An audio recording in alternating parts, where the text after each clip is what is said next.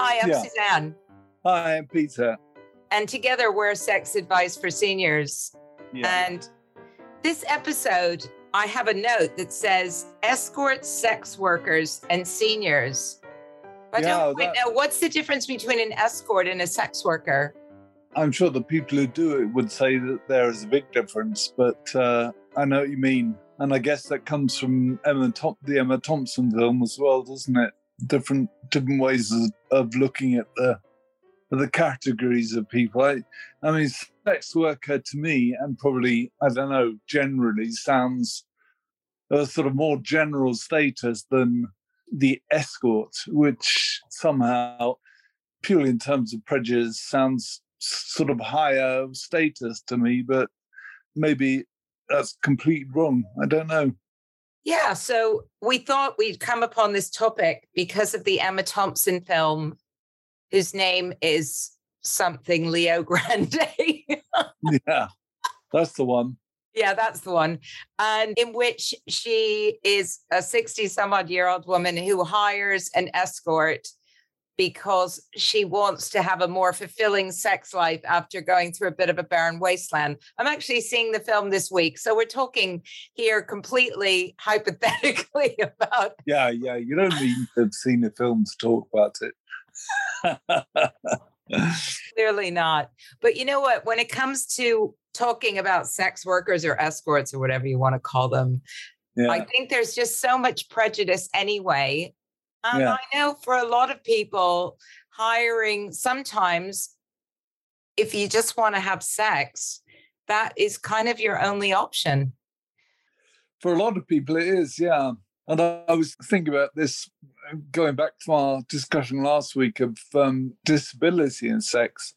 For a lot of disabled people, it is one of the only options available. And I know a lot of sex workers work specifically with disabled people for that reason. Yeah. And I've never really seen much wrong with it. I mean, obviously, there's the things that people sometimes allude to around trafficking, and obviously that's awful. And we know these sorts of things go on. But equally, I have met escorts or sex workers or whatever you want to call them, who are really happy doing that work. And some of them have worked with disabled people, and some of them work with older people.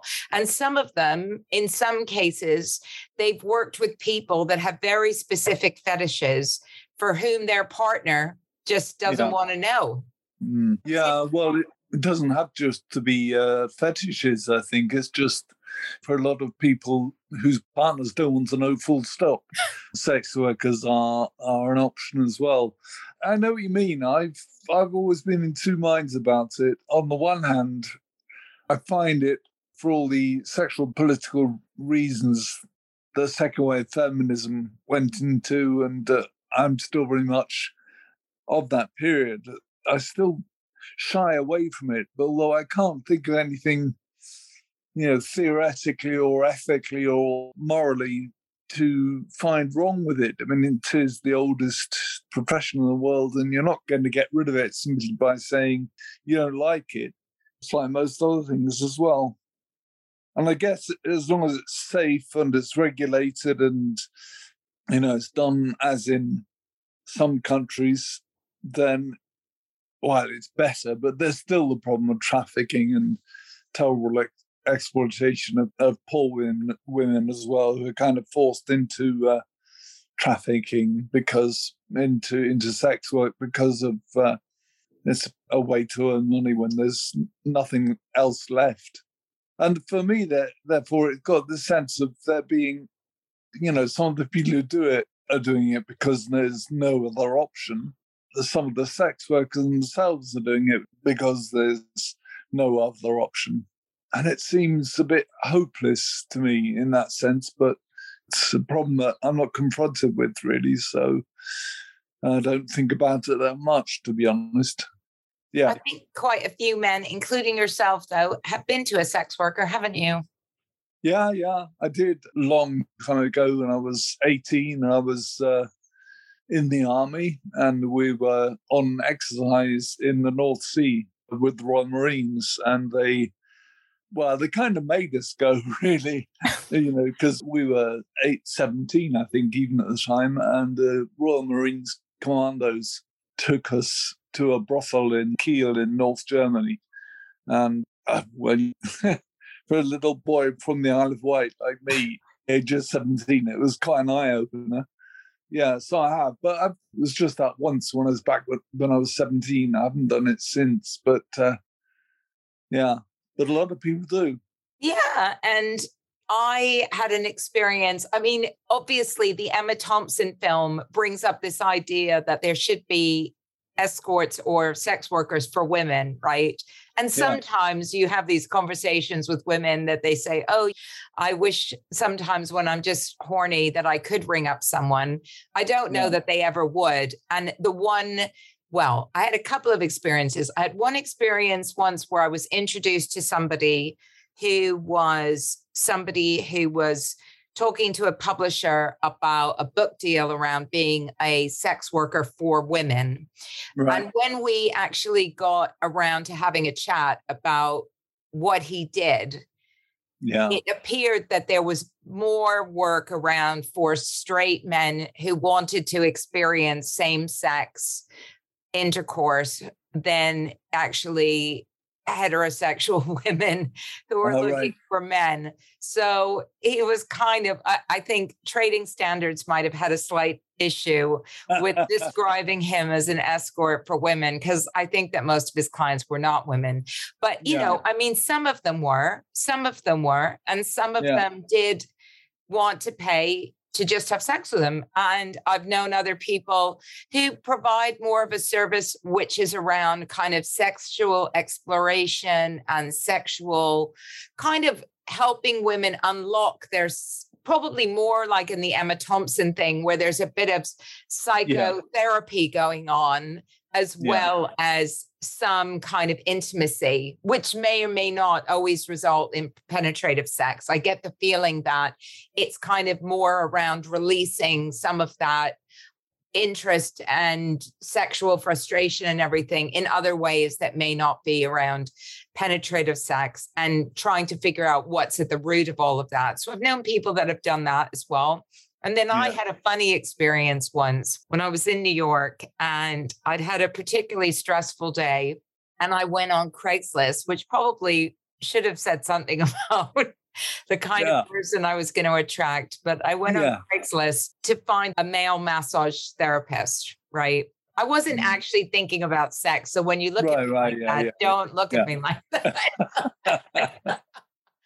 And anyway, this guy turned up in, proper like therapy, massage therapist, kind of the string trouser, the like doctor's trousers, looking like he was the real deal. And he had a massage table with him, and he started giving me an absolutely spectacular massage, normal massage, right? Yeah. Back, shoulders, all that kind of thing. And then he started working on my legs. And as he was working on my legs, he started getting a little bit close to some areas that I would consider to be a little bit inappropriate for a straightforward massage. But I was kind of,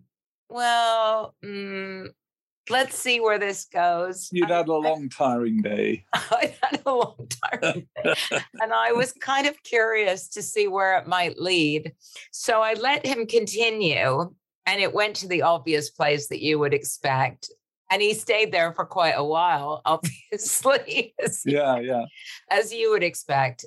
But then, just as I was about to have an orgasm, he literally took one hand and he pushed it into the biggest knot in my shoulder, the one that nobody ever can release, because it's like it's been there forever. And it's always everybody's big thing. Every massage person I've ever had is like, I'm going to get this knot. And it's often they just don't, because it's too deep. Anyway, he pushed on this knot in my shoulders as I was coming, and this knot just literally like exploded. And it was just like it just released and exploded. And I remember jumping up from the massage table and going, what the hell just happened? Not in a, I'm going to sue you or report you. But just in a more kind of, whoa, that was unbelievable sort of way. But then, of course, And then I told my girlfriends, and then some of them booked him as well. And then he ended up getting quite a bit of work from me, I think. Yeah, I'm sure he did. Experience.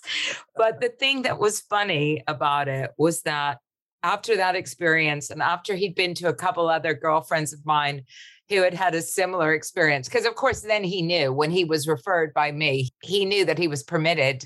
He'd been given permission, right, to go there. Because, he knew he said something to me about, do they know what happened at your session? I was like, yeah, of course. Why do you think they're booking you? I mean, come on. And but then we decided amongst us, we had this little conversation and we were just like, did we just pay for sex or did we pay for a massage? Yeah. I guess guys that have happy ending massages, have you ever had one of those? No. Oh, right. I mean, no. if you got a happy ending massage, what would you say? I don't know. I would have thought that I would have thought I'd paid for sex, actually. But it gets you back to this question of whether sex is only penetration, really, doesn't it? You haven't had penetrative sex, but you've done pretty well, you've been as intimate as you can be without it. And, even more than it sometimes is. It's a very difficult one. I've steered clear of it, to be honest. Never been really greatly attracted to it. But again, maybe I haven't needed to without blowing my own trumpet, if that's an appropriate metaphor. I can't do that either. But yeah, so I don't know where the morality of it is, where the morality of it falls. I think there are also, we talked about before, about aesthetic elements of it as well, because like in the Emma Thompson film that I've seen just from the trailers and the pictures in the papers, it's an aesthetic experience as well. And you imagine it happening with a young, beautiful, intelligent person, photogenic person. And, a lot of prostitution isn't like that. It's like when you imagine orgies and group sex, however, it's always sort of 50 Shades of Grey type people. And yeah. It's never like that. It's never like that. No. I did meet a woman who was a serious dom working with guys who really liked some quite extraordinary pain. And a friend of mine sat in on a session of hers because she did have a book deal. And he said his eyes started to water after a certain period of, after a short period of time at what she was delivering to this man who wanted it. And I think that's the thing is, for me, a lot of this is around getting what you want without hurting other people. And I think if you're unsatisfied in your marriage and you go and you have affairs with other people and there's some emotional content involved in that, and you're having sex and there's some compatibility, then the likelihood that you're hurting this other person is pretty high, right? Yeah.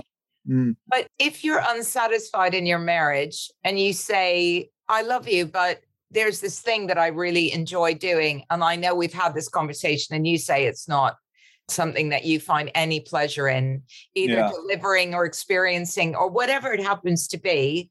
Yeah. And I'd like to consider going to a sex worker for that specific thing.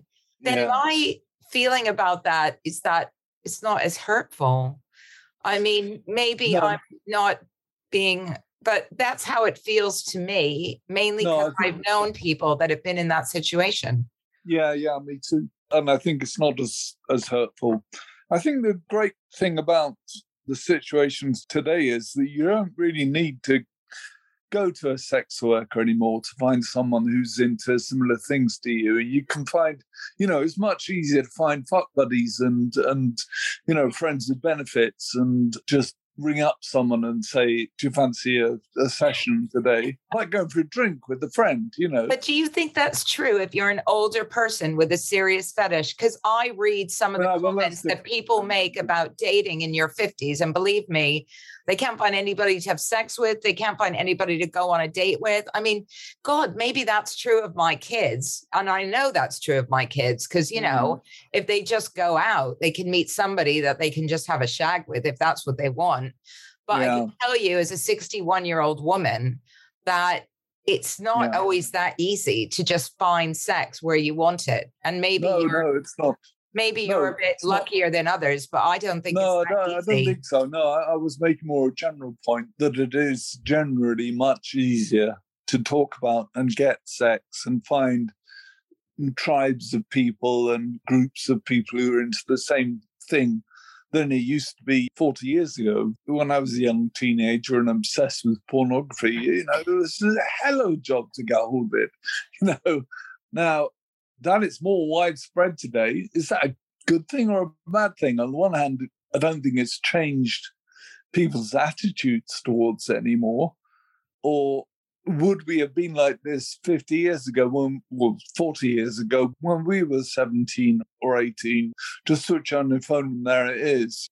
I don't know. I find it all very, very difficult to place these different types of sex and sexuality within some sort of framework of. It always seems to come back down to this. Well, there is this central ideal, which is the couple, and then there's a sort of arrange around that, which is acceptable. And then you go further out and it becomes fetishes. And then you can't find the right people to say, go to sex workers.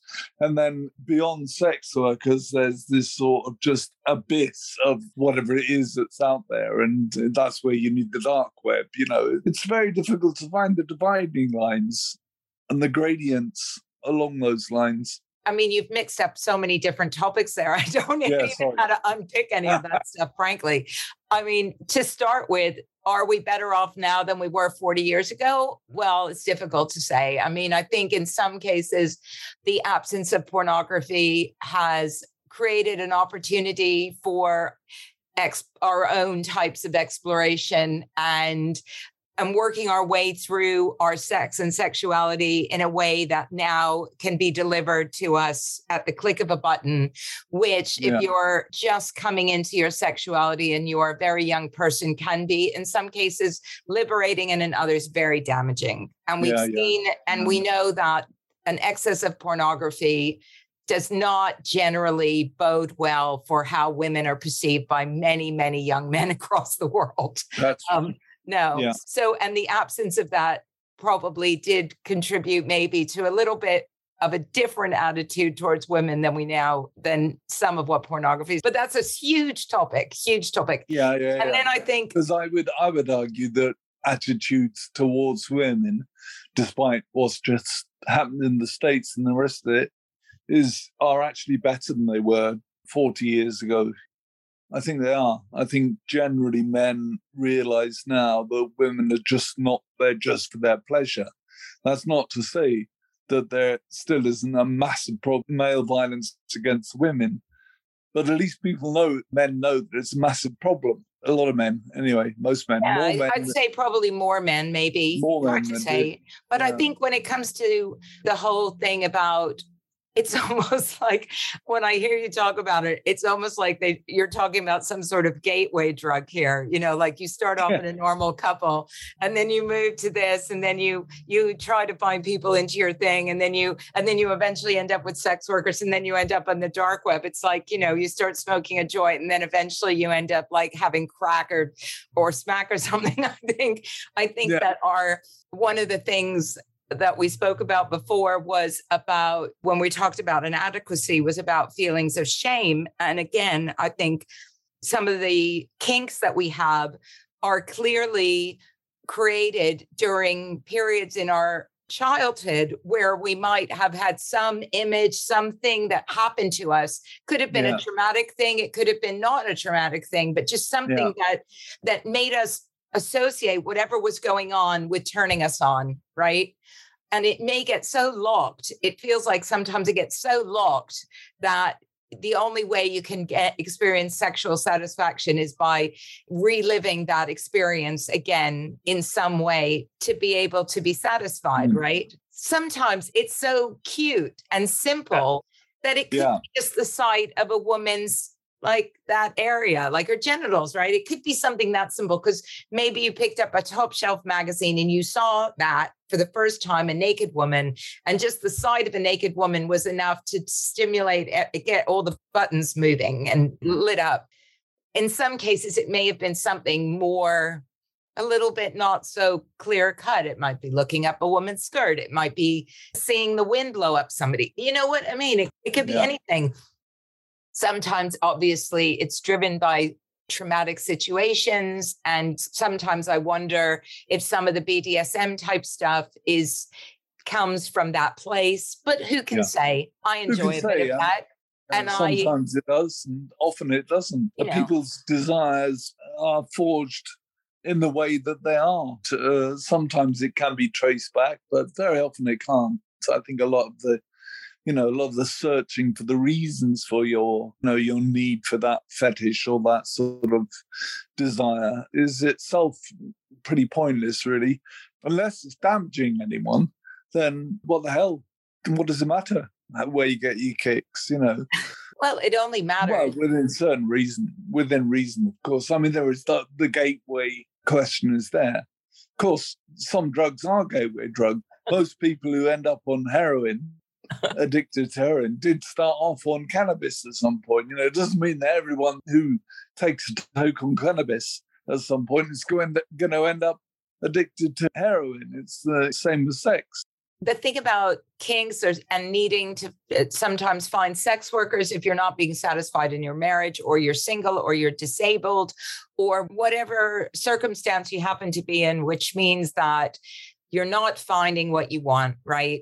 You're not finding what you want. And there are people out there who will quite willingly and happily, because not everybody's been trafficked, quite willingly and happily do the things that you want. And and whether you're a woman who is finding it difficult to find someone for intimacy, or you're a man who also is struggling in that area, whatever, I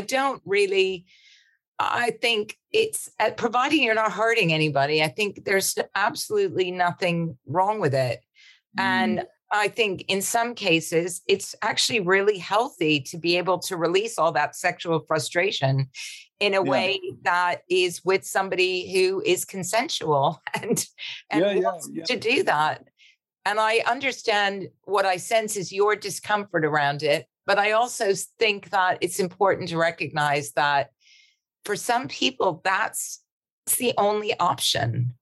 Sure. I guess my discomfort, when it basically comes down to it, is around the exchange of money. Really, that's what it comes down to. Because you're cheap. Because I'm cheap, yeah, that's right.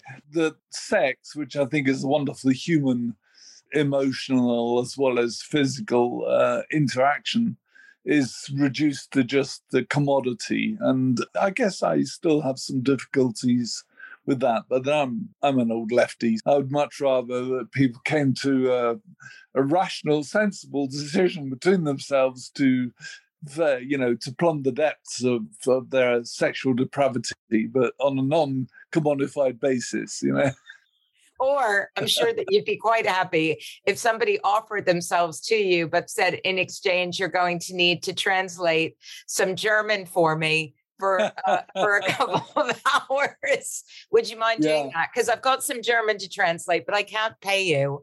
But I would quite happily have sex with you, providing that you can translate some German for me. I bet you'd have no problem with that. Oh, well, I can't say it's ever happened, so it's difficult difficult to say. But commodification at how many removes does it take place? Do you turn the commodity into commodity that you can then turn into a universal exchange value, like money or a house or whatever, and then do it that way? So, all I'm saying is it's difficult, and I have some reservations about it, but I think probably more than you do. I don't know. Well, I think it's quite amusing that You're the man. And this is much more accessible to you because let's face it, Emma Thompson's film is mainly a fantasy where some incredibly good looking guy just happens to be available, willing and whatever, because that's not been my experience in my very brief relationship with any form of male escort at all. And I have to say that when I had my massage, my happy ending massage, I was quite happy to give him money. Yeah. I really was. I mean, honestly, he got rid of my shoulder pains. And I got a little special bonus on top of that. Yeah. I mean, he wasn't the best looking guy in the world, but clearly he was very proficient in what he did. And I experienced great joy at that moment. And I handed over $60 or whatever it was, $80 or whatever. It was a while back. It would be a lot more now. But yeah. But it's terrible, really, because all the time for me, class is creeping in, and if you're a desperate, underclass woman or man who has to do this to put food on the kids' tables or to get the next fix of smack or whatever. I think it's a very different question to the one. Of course, but we're not talking about people that are being trafficked or doing this against them. We're talking about going to find somebody like on this website that we discovered called tlc-trust.org.uk, which was specifically set up to support people who were disabled and looking for sex workers who were happy and willing to work with disabled people. And it looks like it's a not-for-profit, perfectly legit organization. I mean, of course, there's always the dark side of this, but I mean, and maybe that's the problem. Maybe the problem is that actually we don't know. Similarly, look, I can say the same thing about the nail bar down the road, right? Yeah. Honestly, I really struggle and I don't go to it very often because they only take cash. I've read about the trafficking that goes on in these places. I feel deeply uncomfortable not knowing if the person that's doing my pedicure is being trafficked. And so generally I avoid it. Okay. And I suppose that's the thing. It's like understanding if you are choosing to go down that road, making sure that you're going to a place that has some ethical standards. Look, all of that sort of stuff is important because what I'm hearing is a lot of fear around what the scenario is that you are participating in and feeling deeply uncomfortable that this person against their will. Not the question we should be addressing, really, which is about older people and access to these things. Maybe that's the stage beyond or before the questions of morality and ethics and money and the rest of it, Yeah, I don't know why I've done that, why I've turned it into that sort of question. But I just know that for me, that's kind of associated with it in my head somehow with sex work. But yeah, I think these groups which put themselves forward as places for people with disabilities to find sex workers or to find sex in whichever form is very good. But yeah, there's probably money changing hands there as well. There's probably even if you join the group, probably an annual fee or something, No, I mean, they're just sex workers advertising on the site. They just get paid like everywhere else. I mean, I suspect it's because you're like some sort of old-fashioned lefty, and that's I suspect, and that's all it is. That's always been my problem. I'd have got much further in life if I hadn't been left-wing. I'd have been some super rich multi-billionaire by now, if I hadn't had scruples. I'm a lefty too, but it's just because I've had more experience of these sorts of things and I have a different understanding I know sex workers. I've been friends with them. I'm really not I don't have the same perception of all of them. And I know that it can be very binary the way people view it, but I don't see it that way. I think there's a lot of gray involved, and there's a lot of gray involved in the whole subject of sex work and escorts and things. But ultimately, I think it comes down to personal choice, being informed, and also recognizing that you may be perfectly in love with somebody with whom you have a very loving and wonderful sex life. But if that person, male or female, is missing something that you don't want to do in that relationship, then going and finding it somewhere else, why not?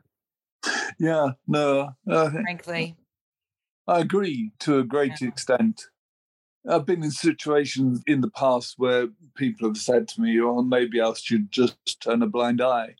I wasn't happy with that either, because I kind of felt, well, I don't want to. Is that surreptitiously? Is it secretly, or what's going on there? I much prefer it to be all open and upfront, but of course, that's the difficulty. How do you communicate these sorts of desires to your other half, and how do you make it clear to the other half, to the other person, that it's not necessarily a reflection on you?